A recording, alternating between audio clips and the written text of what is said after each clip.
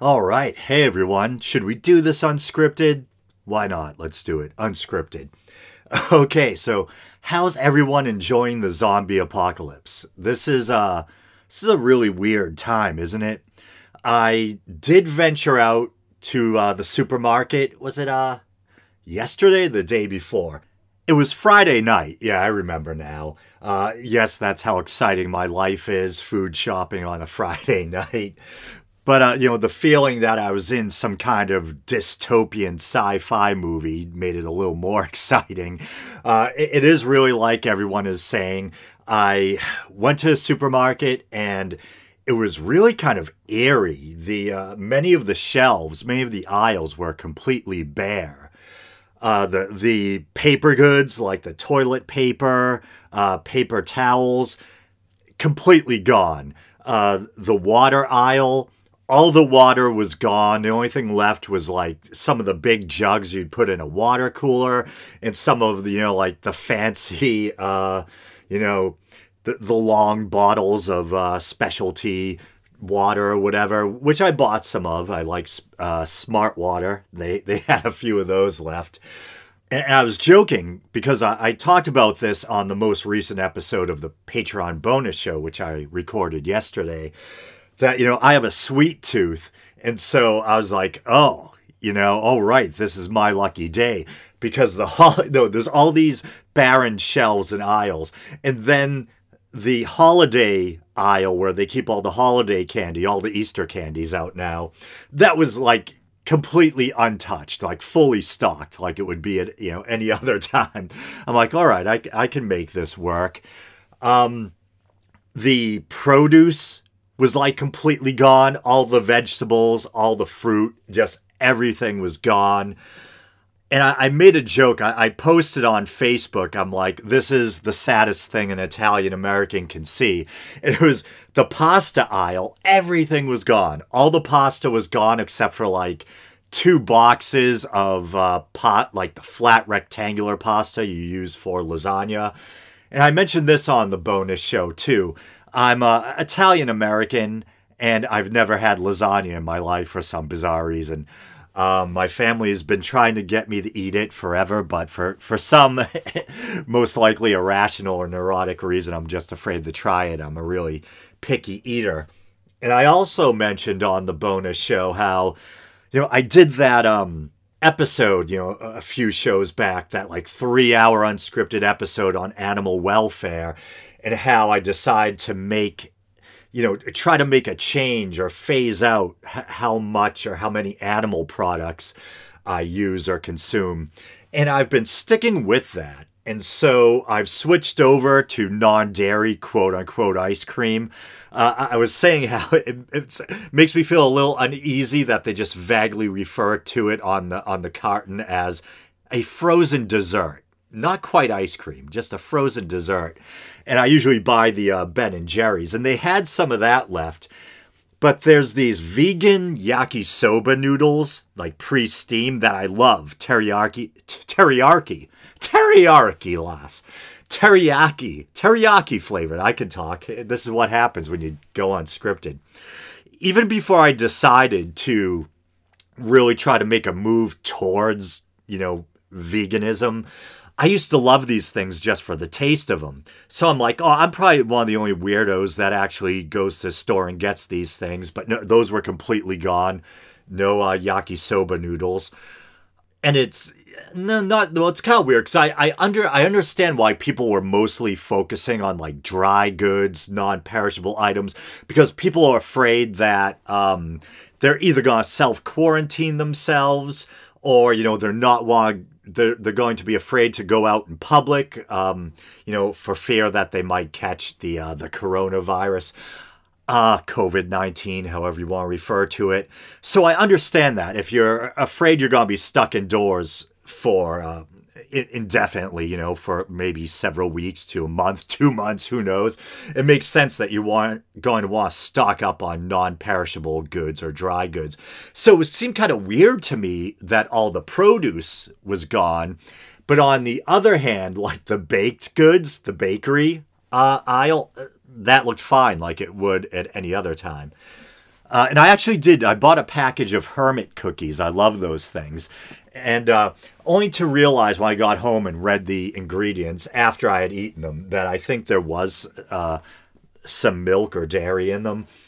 But yeah, and yeah, I also mentioned the produce and everything was gone, but the hot section with like the prepared foods, like the little sacks of little baggies of chicken wings and chicken tenders and stuff, that was still there. And I said how like fried or breaded chicken used to be for most of my life one of my favorite things. And I think I've just gone without so long in regards to fried foods, like fried meat and stuff, that I didn't really feel like interested in it. So not only have I, for ethical reasons, been trying to get away from meat, but also it just kind of seemed weird or off-putting.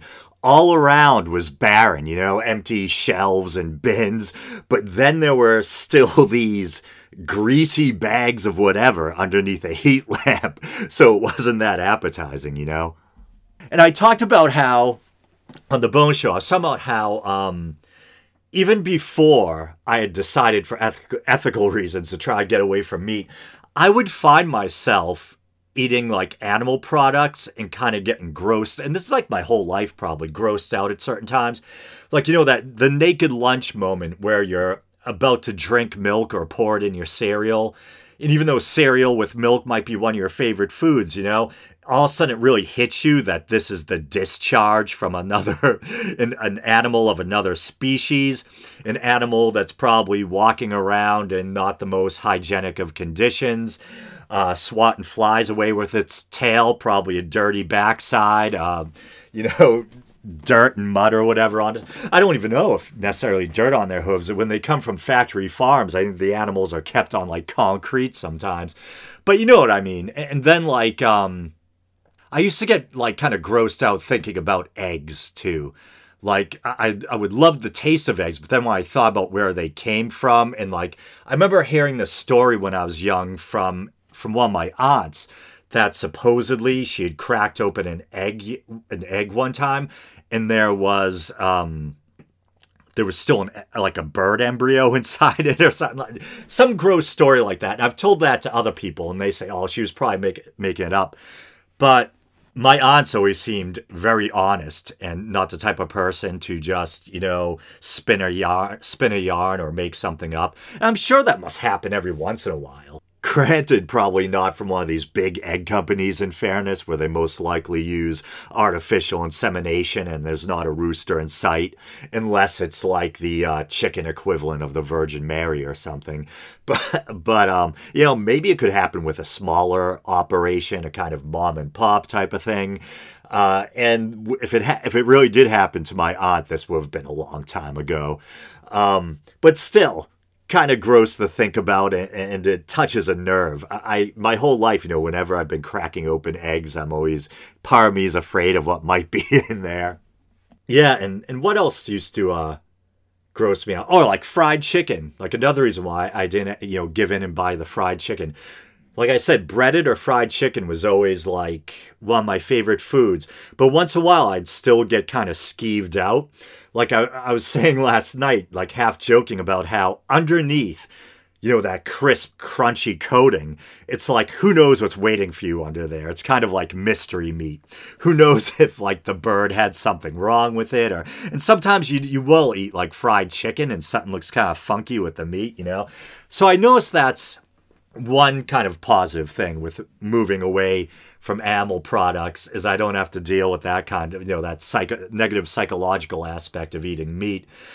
And I'm not trying to paint myself, as some kind of saint, because like I said on the bonus show, I don't know if I'll ever be completely vegan.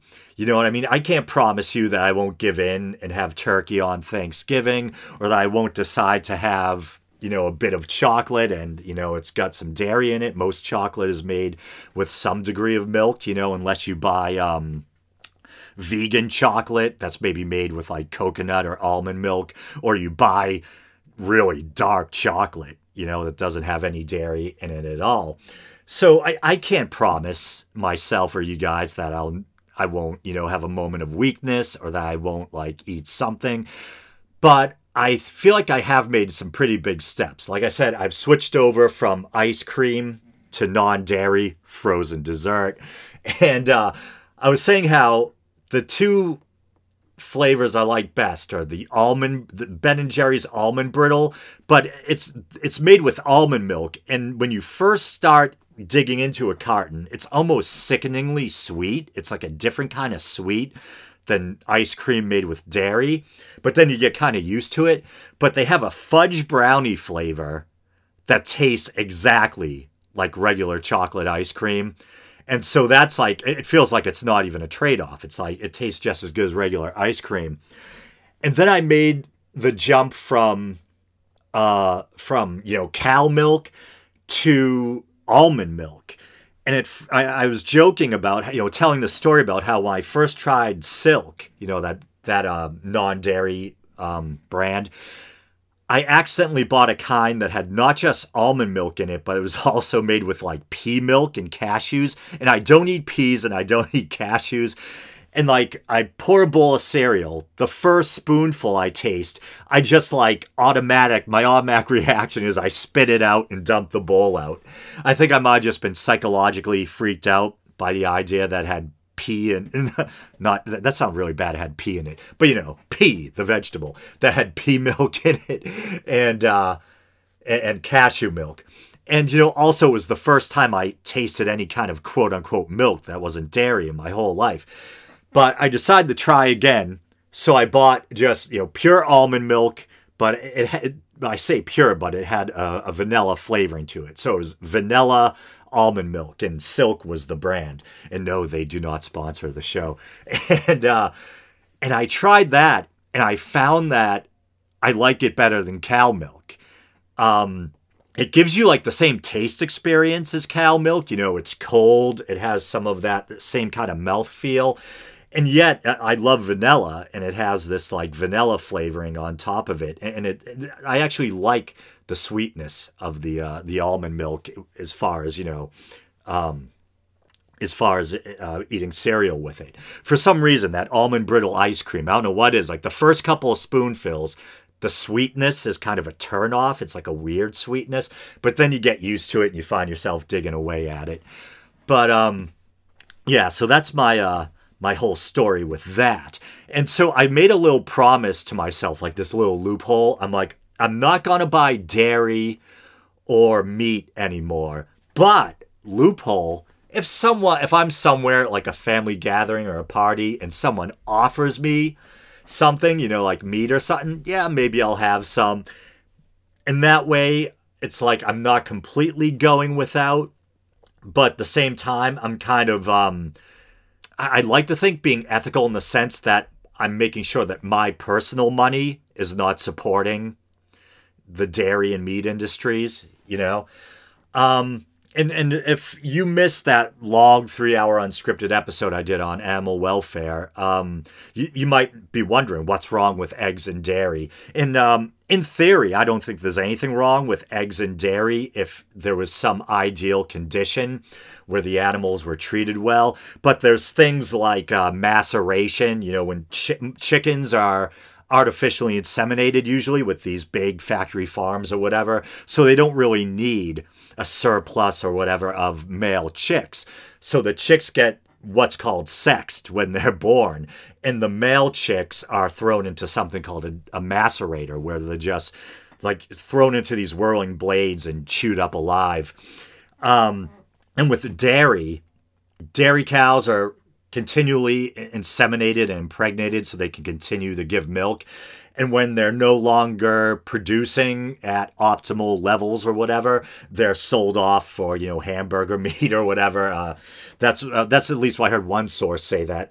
Usually the cows that have been around for a while and just can't really produce like they used to will end up going to, make fast food hamburger. Not cows making fat. Imagine that.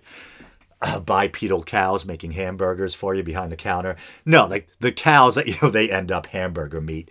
And often the male calves will be killed on the first day of life, bolted in the head. Or they'll be used for veal, or they'll be allowed to live a little longer and they're sold off as meat, So, yeah, if eggs and dairy, and I actually looked into, I can't believe how long I'm talking about this. Told myself I wasn't going to talk about this on the main show. I actually looked into this farm run by Harry Krishnas that supposedly sells produces ethical dairy. None of the cows are turned over for slaughter or anything like that, and there's just a small amount of a small manageable amount of animals, so the animals can be treated well, and I actually looked into that because I was gonna buy cheese from these places to make like pizza and stuff, because pizza is one of my favorite foods. So yeah, that's kind of where I'm at with that. Yeah, so originally this episode was going to be a scripted little episode on Stuart Hameroff and Microtubules. And no, that isn't like a new wave band, Stuart Hameroff and the Microtubules. It had to be it was a long time ago. And I actually looked it up. It was a talk or a lecture that took place back in 2011 at Chapman University on the nature of reality. And if you're interested, you can actually find it on iTunes or whatever. Well, now, I think Apple, at least on the Mac platform, they broke everything up. Now podcasts, music, that's all separate, and movies, I think. So, yeah, so you can probably find it using the podcast app on your Mac or the podcast app on your Apple mobile device. But yeah, I watched this a long time ago, and every once in a while I'll revisit it because it's really interesting. It's called The Nature of Reality, or On the Nature of Reality. And it's this live kind of panel discussion. And there's Michael Shermer, Leonard, is it Mlodinow? I forget his name, this famous high-profile quantum physicist. And they're kind of on the more mainstream science skeptical side. Then you have Deepak Chopra. You have this guy, Stuart Hameroff. And there's also other panelists as well. And Stuart Hameroff is an anesthesiologist. I had to stop myself for a moment. I was almost going to say esthetician. I believe that's a beauty expert. Yeah, he's an anesthesiologist. Born July 16th, 1947. He's a professor at the University of Arizona. Yeah, and so this gives a little brief summary of why I wanted to cover this on the show. And this is something I wanted to do for a really long time. And so, yeah, I'll read this. He's known for his studies of consciousness and his controversial contention that consciousness originates from quantum states and neural microtubules. He is the lead organizer of the Science of Consciousness Conference. And so it's really kind of interesting trying to get a beat on the guy because he's a professor at a well-known university. He's often partnered. They kind of share this this theory or whatever hypothesis regarding consciousness that they've worked on together. Roger Penrose, who's a very renowned English mathematical physicist. And so I respect the fact that the guy's an anesthesiologist, and some people might not think an anesthesiologist is a doctor, on par or, on the same level of prestige as an MD. But I believe an anesthesiologist is considered a physician, and obviously they must have to go through a lot of medical training, a whole lot more. So this guy has a whole lot more education than I do, and so I respect that about him. He's a professor at a well-known university. Like I said, he's partnered with Roger Penrose. But at the same time, my kind of baloney detector or woo-woo alarm goes off when I listen to him talk. Because he'll rattle off these strings of quantum physics terms, you know what I mean, that sound like gobbledygook to me. In fairness, I only have a very meager kind of layman's knowledge of quantum physics or quantum mechanics. So I try to approach this with due humility and keep in mind that, a lot of why maybe I'm not able to follow what he's talking about is because he knows more about it than I do. And yet, Leonard Mlodinow and Michael Shermer both kind of push back on him during this lecture and accuse him of kind of peddling, at least in regard to his conjecture on consciousness and quantum theory, that he's kind of going out of his wheelhouse and kind of, entering the realm of pseudoscience with the way he's trying to push these theories, which have been, dubbed kind of fringe, controversial. And he was kind of like, in fairness to him, he said he doesn't completely agree with Deepak Chopra. And the way he said it, he said he doesn't agree with Michael Shermer that, consciousness is an emergent property of the brain, and but at the same time, he doesn't agree with Deepak Chopra that consciousness is everything. But he does kind of show his hand later on in this talk, where he is kind of talking about how his theory that there may be a quantum mechanical explanation for consciousness. And you know how quantum physics gets kind of weird and spooky when you get down to the subatomic or supramolecular level, all sorts of, quantum non-locality and that kind of thing. And often you'll hear a lot of kind of, airy-fairy, new agey kind of woo-woo types, I guess. I hate that term woo-woo, but it's used a lot and people know what you mean by it, people who have kind of flighty, pseudo-scientific beliefs or whatever. And a lot of people those kinds of people will kind of try to hijack quantum physics for their own use, And as I think a couple of people were saying in that talk, that people will say, well, quantum mechanics is kind of weird and spooky, consciousness is weird, spooky, so it's easy for people to try to connect the two and say there's something there, And I guess I should probably note, in fairness to Stuart Hameroff, that there are actual quantum physicists out there who do think that there may be a connection between consciousness and quantum physics. Or, if you take into consideration things like superposition and quantum entanglement, that there may somehow be some fertile ground for a model of consciousness there, But then you kind of have to be careful because there may be a thin line between that and what's deemed or labeled quantum mysticism, which is a kind of pseudoscience or pseudoscientific movement. But anyway, back to Hameroff. So what his theory is, specifically, is that there's these things called microtubules, these little structures in the cytoskeleton of a eukaryotic cell. And maybe I should look that up just to make sure I'm not talking out my arse. Microtubule. Yeah, right, I can talk. Microtubules are polymers of tubulin that form part of the cytoskeleton and provide structure and shape to eukaryotic cells. All right, yeah, so I was close. So he thinks that there may be this kind of quantum activity within the microtubules of, the neurons or nerve cells of the brain that are responsible, at least in part, for consciousness. And he doesn't believe that, like I said before, that consciousness is an emergent property of the brain.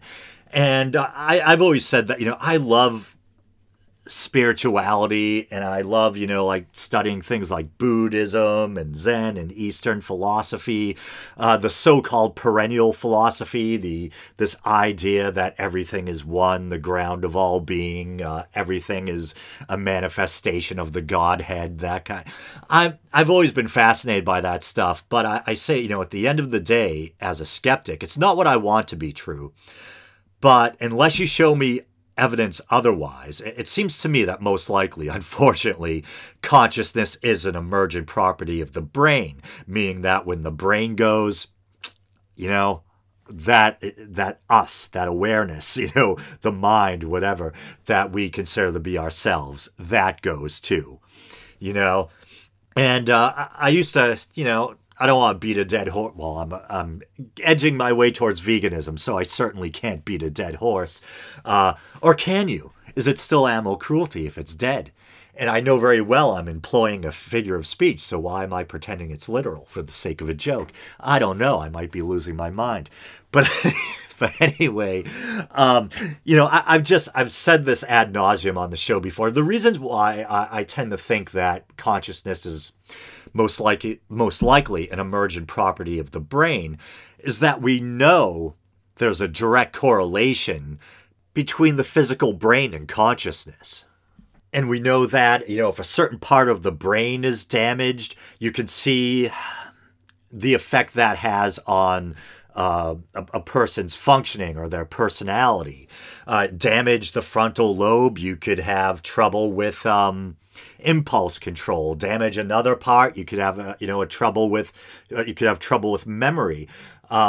When we look at things like degenerative diseases like Alzheimer's, different types of senile dementia, I mean, it's like we can see the person, their personality deteriorating,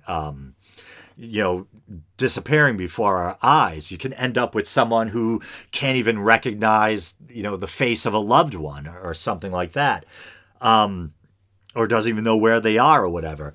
And I've always said, if I wanted to play devil's advocate, and 'cause I like to kind of try to test the mettle of my own beliefs or assumptions or whatever by coming up with, the toughest counter argument I can. And in the case of, consciousness not being an emergent property of the brain, I've mentioned on the show before how, I'm an Aldous Huxley fan.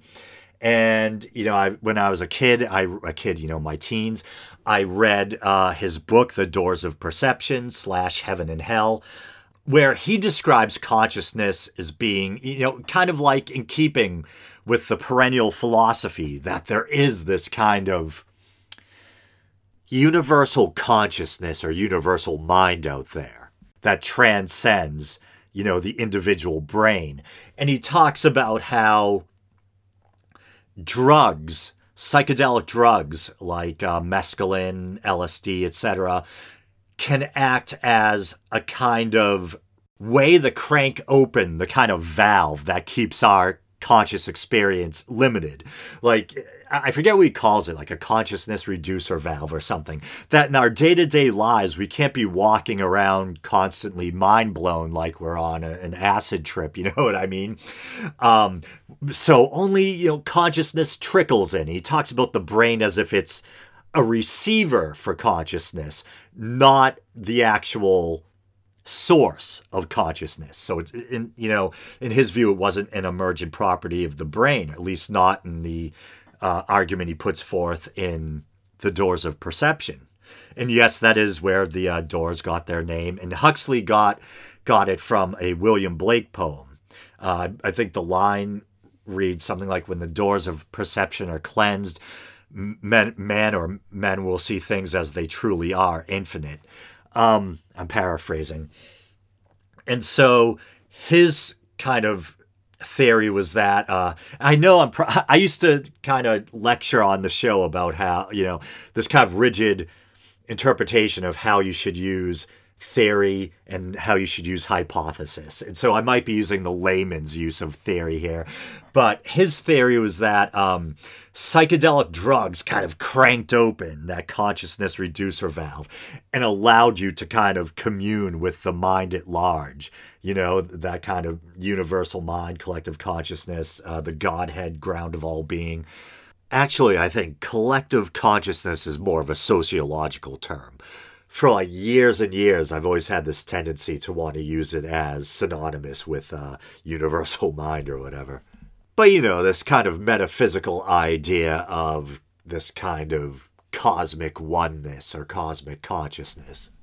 And I'm not saying I believe that. You guys pretty much know where I stand. Although I'm attracted by these kinds of ideas, and I've always been fascinated by spirituality. At the end of the day, I'm kind of a secular materialist or whatever.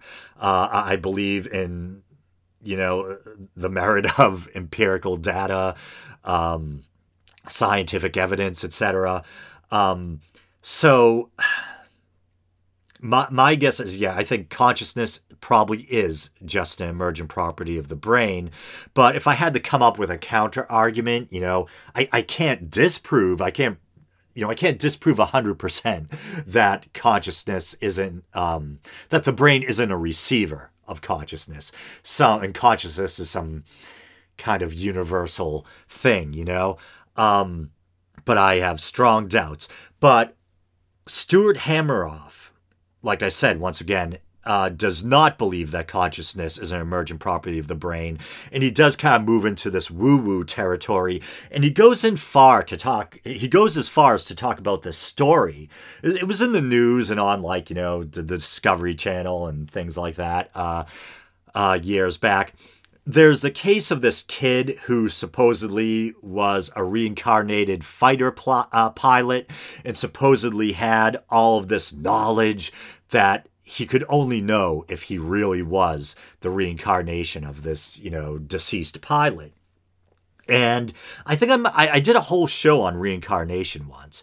And I think I may have gone into that story and spelled out why, it doesn't hold water.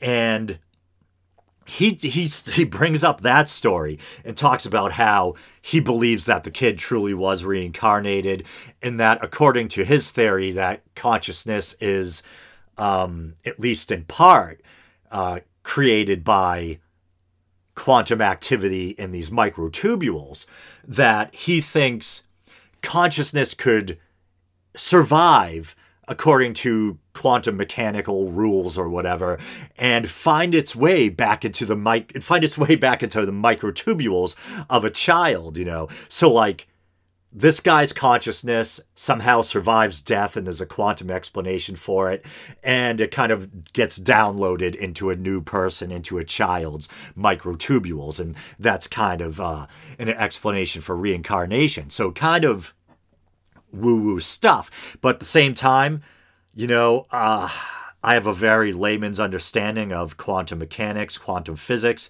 so I want to try to maintain some degree of humility while talking about this stuff and not seem overly skeptical. But I will say that Leonard Mlodinow, and I'll look him up real quick just so I can give you his specific title. Leonard Mlodinow, born November 26, 1954. There's a little factoid. He is his specific field is mathematical physics. In the institutions he's associated with or affiliated with, the Max Planck Institute for Physics, California Institute of Technology. And it says his big influence was Richard Feynman. And so this is an actual mathematical physicist. And he turns to he turns to himself. He turns to Stuart Hameroff and looks right at him. And he says, as a physicist, these sentences that you string together with these quantum physics terms, to him, as a actual quantum physicist, it sounds like Greek spoken backwards, I think were the exact words he used. It sounds like gobbledygook. So here he is, an actual physicist, saying, the way you're, stringing together these, maybe there's a good reason why I can't keep up with what Stuart Hameroff is saying. It's because even to an actual physicist, what he's saying sounds something like pseudoscientific gobbledygook. You know what I mean? And he kind of he kind of pointed that same kind of accusation at Deepak Chopra too, kind of accused both of them of what I was talking about earlier, of kind of hijacking quantum physics or the quantum physics terminology to support their own kind of woo-woo, airy-fairy, new agey beliefs, But the reason why I didn't do a whole episode on that was because I felt like I couldn't in good conscience, because in fairness to Hammeroff, I don't know enough about quantum physics or quantum theory to be able to debunk what he's saying with any certainty, you know? So, I mean, I will say that. But yeah, if you want to, you know, look it up, The Nature of Reality. Like I said, you should be able to find it in iTunes or in the Apple Podcast app. But yeah, my kind of BS detector goes off when I listen to him talk. And that's not saying I think he's being dishonest. As far as I can tell, he believes what he's saying. But I think it's probably a case of someone who wants to believe, you know, and they're kind of clinging on to this explanation that allows them to still be able to cling to some sort of idea that that consciousness survives death or whatever. And I'm not inside his head, so I don't know if he secretly has any doubts or whatever, but the feeling I get when listening to him is he's someone that wants to believe. And he, you know, does his best to convince himself that this theory he cooked up is accurate. I mean, in a way, I hope he's right, because it would be pretty cool if consciousness survives death, you know? I just have my doubts, and, you know, I'm like, I'm going to need more evidence before I believe that to be the case. And it's funny, I thought this might end up being like a 20-minute episode, and if I scripted it, it might have been. But, you know, I've been kind of short on time recently, and I also know sometimes you guys actually, some of you out there actually prefer the unscripted episodes. So, hey, what are you going to do? Almost approaching the 40-minute mark now, and there were a couple of stories I was going to cover. Just cases of kind of shysters, you know, taking advantage of the coronavirus hysteria or whatever. And it's rightly to be concerned, so hysteria might be the wrong word. But one of them is Alex Jones, and the other is Jim Bakker. And so you guys have been listening to the show for a long time. You might be aware of my kind of feelings about Alex Jones. I mean, I don't really ever agree with what comes out of his mouth. And I think, you know, the way he handled the Sandy Hook thing was like way over the line. Taking, you know, this tragedy, these murdered children, and spinning one of his lurid conspiracy theories around it, you know. All that being said, I have to admit, I do find, and as I think a lot of people who, you know, don't agree with him at all, but a lot of people seem to just, something about the guy, they find him entertaining. He's this wild kind of over-the-top figure, and he is entertaining to watch. You know what I mean? So there's that. But anyway, so this is from the New York Times. It says, Alex Jones is told to stop selling sham anti-coronavirus toothpaste. Mr. Jones, who had used his radio show and website to promote conspiracy theories, is falsely claiming his products can fight the virus. The New York State Attorney General has issued a cease and desist order to Alex Jones, the conservative radio host, alarmed by false claims on his website that his diet supplements and toothpaste could be used to fight the coronavirus. Mr. Jones, according to the Attorney General, made a series of claims that his products could act as a quote-unquote stopgate against the virus that his Super Blue brand of toothpaste, quote-unquote, kills the whole SARS-corona family at point-blank range. And I think, what they say, that the coronavirus is kind of like SARS-2, Electric Boogaloo.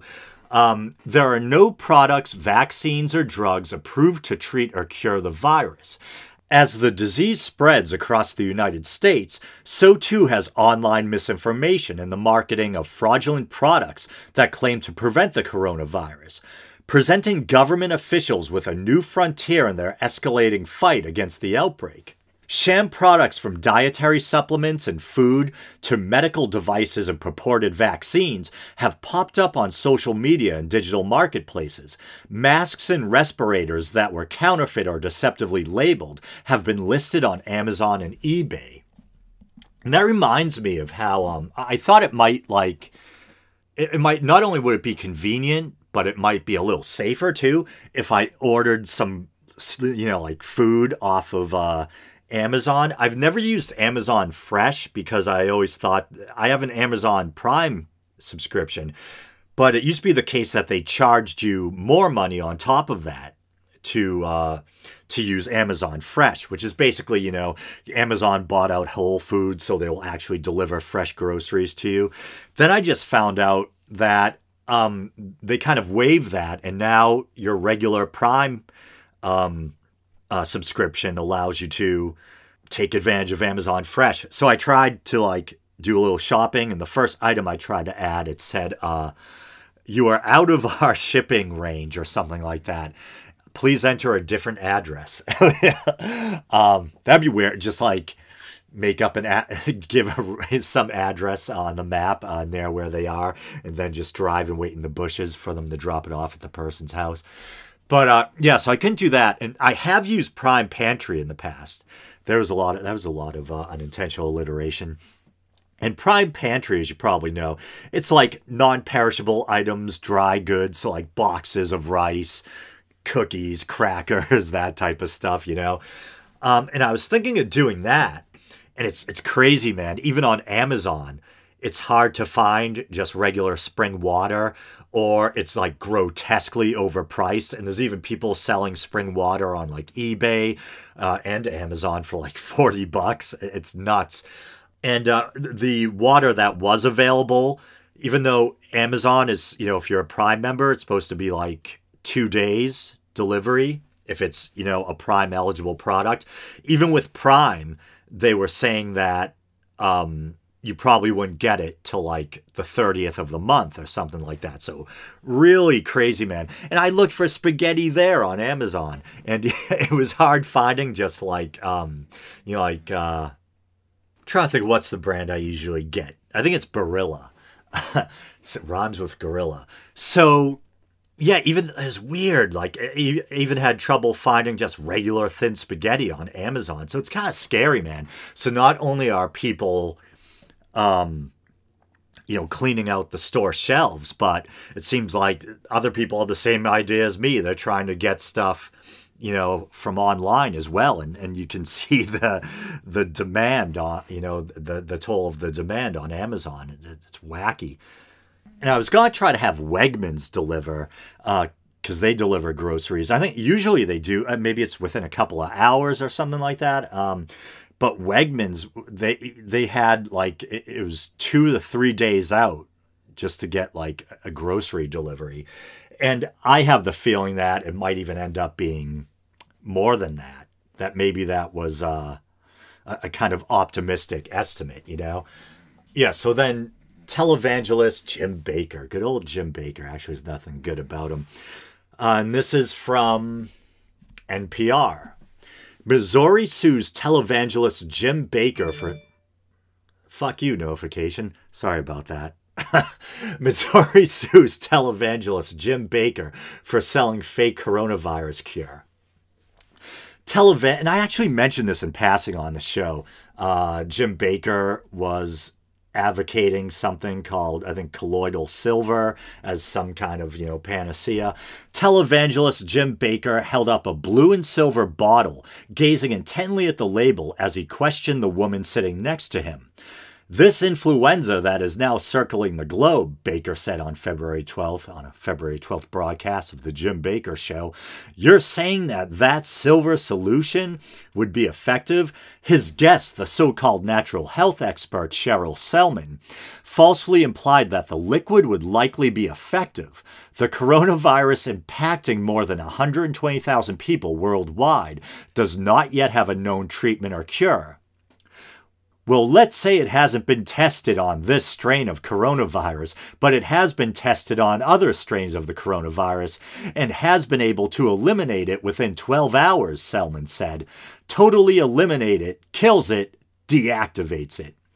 Silver Solution, in quotes, has been proven by the government that it has the ability to kill every pathogen it has ever been tested on, including SARS and HIV. Selman continued, 4 4-ounce bottles could be yours, a message on the screen said, for just $80. Selling a fake quote-unquote treatment for the COVID-19 disease violates state and federal law. On Tuesday, the state of Missouri filed a lawsuit against Bakker and his production company to stop them from advertising or selling Silver Solution and related products as treatments for the coronavirus. Yeah, so just Jim Bakker being a scumbag as usual.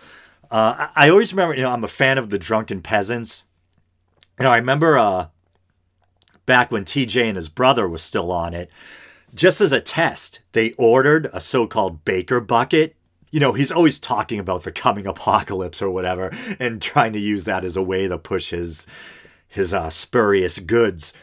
And he pushes these Bakker buckets, which basically look like Home Depot buckets filled with slop. I don't know what it is. I think they were like macaroni buckets and stuff. And then he would literally say, while you're down in your bomb shelter, you can also turn them upside down when you're done with them and use them as seats or whatever. And the Drunken Peasants ordered a so-called Bakker bucket, and like a year went by or something, and they never received it. So, I don't know, man. Jim Bakker. Yeah, and it's interesting. I actually posted an article to the Weekend Out Facebook page earlier today about how it seems like the current theory for how the coronavirus may have come about is that in one of those like Chinese animal markets that I was talking about in my animal welfare episode, where all these dogs get I'm depressing myself. I already went into all that dark crap. But anyway, at one of these Chinese markets, it most likely came from a bat. So what they're hypothesizing is that someone was probably butchering a bat for meat and then touched their mouth or face with their dirty hand. And that may be how the virus started. Scary stuff. But this is really weird. The closest thing to this that I can remember, I'm a Gen Xer, so I remember when AIDS was constantly in the news. And I remember when there was like, once again, I don't know if hysteria is wrong to use because it makes sense to be at least cautious or keep your wits about you and take precautions when there's, a dangerous communicable disease out there. But I can remember when everyone was afraid of getting AIDS, and not just sexually active people, but there was widespread fear in general that maybe it could be transmitted via an open cut or something like that.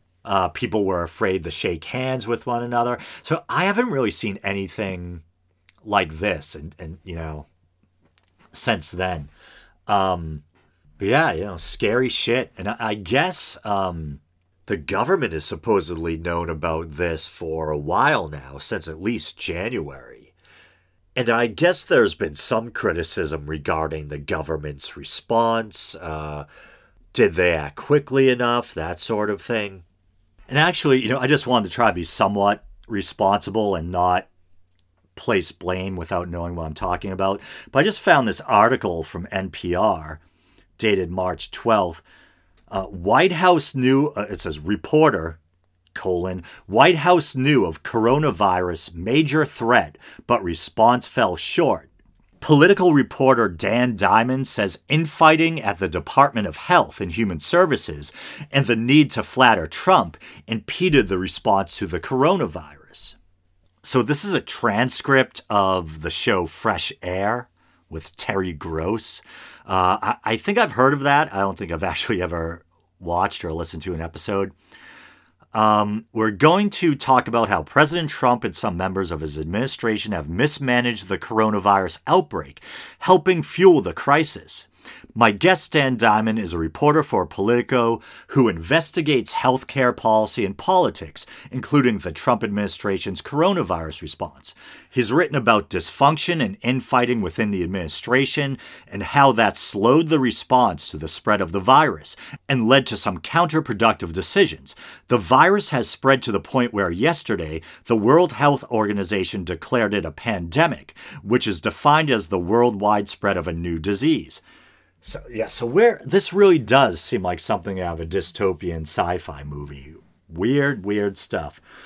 So I think we should take reasonable precautions and we should do whatever we can to, limit our chances of potentially coming into contact with the virus. But I think the mortality rate is only 3.4%. And that would be very cold comfort if you're one of the people who come down with it or test positive or you lose a loved one because of it.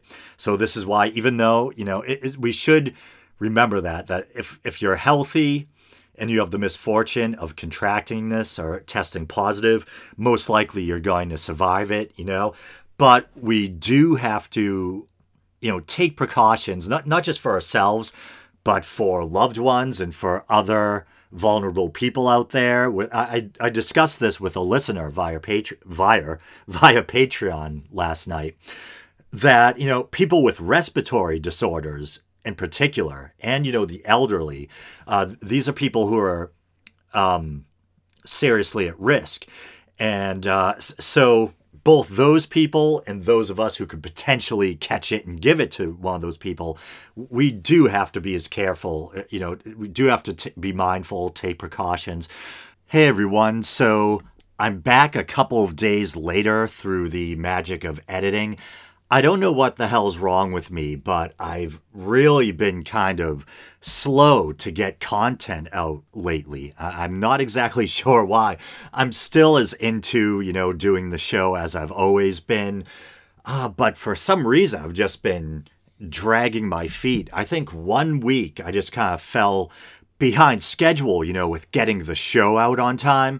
And then it just kind of snowballed. And now, I think like 3 weeks in a row now, I've been kind of late getting episodes out. And whenever this happens, I like to kind of joke, self-deprecatingly that it reaches a point where the show becomes, that I'm releasing the show so late that I'm not sure if I should say, last week's episode is late or it's actually this week's episode I'm early. I don't know, but I'll try to get back on schedule. I think traditionally I've always, attempted to get a new episode out somewhere between Thursday and Sunday. But anyway, I'm getting sidetracked. The reason why I decided to, jump back in 2 days later and continue recording is because things have kind of changed in the last couple of days. I was going to end the show on somewhat of a cherry, for lack of a better word, note by trying to remind everyone that, it is scary. It is technically a pandemic, and it's rare that we find ourselves in this kind of situation. But I was going to emphasize the relatively low mortality rate, and the fact that, if you're relatively young, relatively healthy, if you do have the misfortune of contracting the coronavirus, aka COVID-19, that, you're probably gonna be all right, and we just gotta, play it cool, take common sense precautions to not expose yourselves or, risk exposing someone else. But over the last 2 days, I think this is just Italy now, mind you. Here in the States, it might still be a mortality. I hate that pop. Whenever I talked about this on the last bonus episode, when I start recording and my computer, starts to run hot, and I think the monitor warms up, I think the plastic is expanding, and there's this annoying little pop you hear. And usually I'll have to go back and try to record whatever I was saying when that, re-record whatever I was saying when that happens. But screw it. I'm not going to bother. But yeah, I think here in the States, the mortality rate might still be something like 3.4%. But Italy, we know basically all of Italy has basically been on lockdown. I guess the mortality rate has risen to about 8% in Italy. And it seems like now younger people, the thinking was that it was older people, people who had kind of pre-existing conditions that made them especially susceptible, like respiratory conditions, etc. Now, relatively healthy young people in Italy are supposedly ending up in the ICU. So scary stuff. And I can't remember if I already said this to you guys, but here in Massachusetts, right in my hometown here of Burlington, school was being canceled for 2 weeks, or shut down, closed, or whatever, the public schools.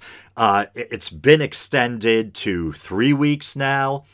Within the last couple of days, they've announced that you can still get takeout from restaurants, but dining in is a no-go. And it seems kind of weird because I get what they're doing. I think that's definitely smart. But I don't know. I'm not trying to scaremonger or anything, but I'm still thinking about, like, even if you order food for takeout, you still have to have another person. There's that annoying pop again. Jesus, man. Said the atheist. But figure of speech. But even if you're ordering takeout, that still requires you getting handed food from another person. So there's still some element of risk. So it's definitely crazy. And my brother and I were remodeling a garage in Burlington, here in Burlington, Mass. And I think I mentioned that, I don't know if she'd want me saying this on the air, but it's for the mother of that friend I had who passed away. Also named Phil, passed away on my birthday. And I think it was the same night that the Joker movie hit theaters. Not saying there's any connection. I'm just saying, because of these things, I remember the exact day when I found out. So in kind of memory of him, because he used to keep his motorcycle, which he loved, in that garage, she decided to have us redo the garage, finish it for her. And it actually looks pretty damn good. It almost looks like, you could move in and live there and live in the garage. But we were supposed to start a new job in the town or city of Newton, Mass, this morning. But because this virus is affecting everything, it's also affected, the town hall and all that. And so, for some reason, because of the virus, they're not accepting building permit requests online. You have to go in person, which seems kind of backwards to me, but maybe I heard wrong. But something to do with the virus and the precautions and changes that are being put in place. It prevented us from getting the necessary permits, for the something to do with the electrical and the plumbing permits specifically. So I didn't end up. We were supposed. I originally was supposed to be in Newton, gutting a room all day, getting ready to redo a kitchen. But I ended up only doing like a half day, some little, kind of busy work. And then it looks like we're not going to be there tomorrow either. This whole building permit thing still has to be worked out. I think usually it's just one permit. I know this is kind of probably tedious, boring stuff. And the different inspectors come and all sign off on the same permit. But there was something to do with the the plumbing and electrical inspectors specifically that were holding up the permit or something. But anyway, so yeah, I mean, this virus seems to be affecting everything. And then they also said today on the news that looks like Uncle Donald is might be sliding us a couple of $1,000 each or something like that. Something like that. So some kind of, stimulus package to kind of help get people through. Because obviously, like me, for example, this is affecting people's work. And it always seems like, really? The government's just going to give me money? So if you haven't heard anything about this, don't necessarily, get your hopes up, and, you might want to double check that. But the last I heard is that it was supposedly like a $2,000 per citizen stimulus package or something like that. I can remember when President Bush did that stimulus package. What was it, like $500 or something? I forget. But yeah, definitely weird times we're living in. But once again, I think the key thing is to just, chill and try to keep everything in perspective. Remember, that's still relatively I'm speaking, because I don't want to come off as callous, talking about the mortality rate. Because like I said, for those who end up dying because of this illness, or whose loved ones end up dying because of this illness, it's very cold comfort to say, well, it was a relatively low mortality rate. But for those of you who are, relatively healthy, and you're taking the necessary, common sense precautions, I think, you're going to be all right. And as a society, we're going to get through this. But yeah, I guess with that, I'll call it a wrap. As always, thanks for listening, everyone. And you guys know the drill. You can like the Facebook page. You can follow the show on Twitter. You can check out the YouTube channel. Maybe you're doing that now. And I'm going to try to catch up with the YouTube versions of the episodes, maybe with some of this downtime, So you guys might get 2 YouTube videos out in the near future. One for this episode and one for the episode before this. And that might take me a couple of days. And I was going to say, if you want to support the show, you can go to patreon.com/theweekindoubt and support what I do for as little as 99 cents a month. And I understand that things, are going to be kind of precarious, and a lot of people's financial well-being might be affected by this whole thing. So I don't want to seem callous by kind of e-begging here, but I mention it at the end of every show, so why not? All right, brothers and sisters, until next time.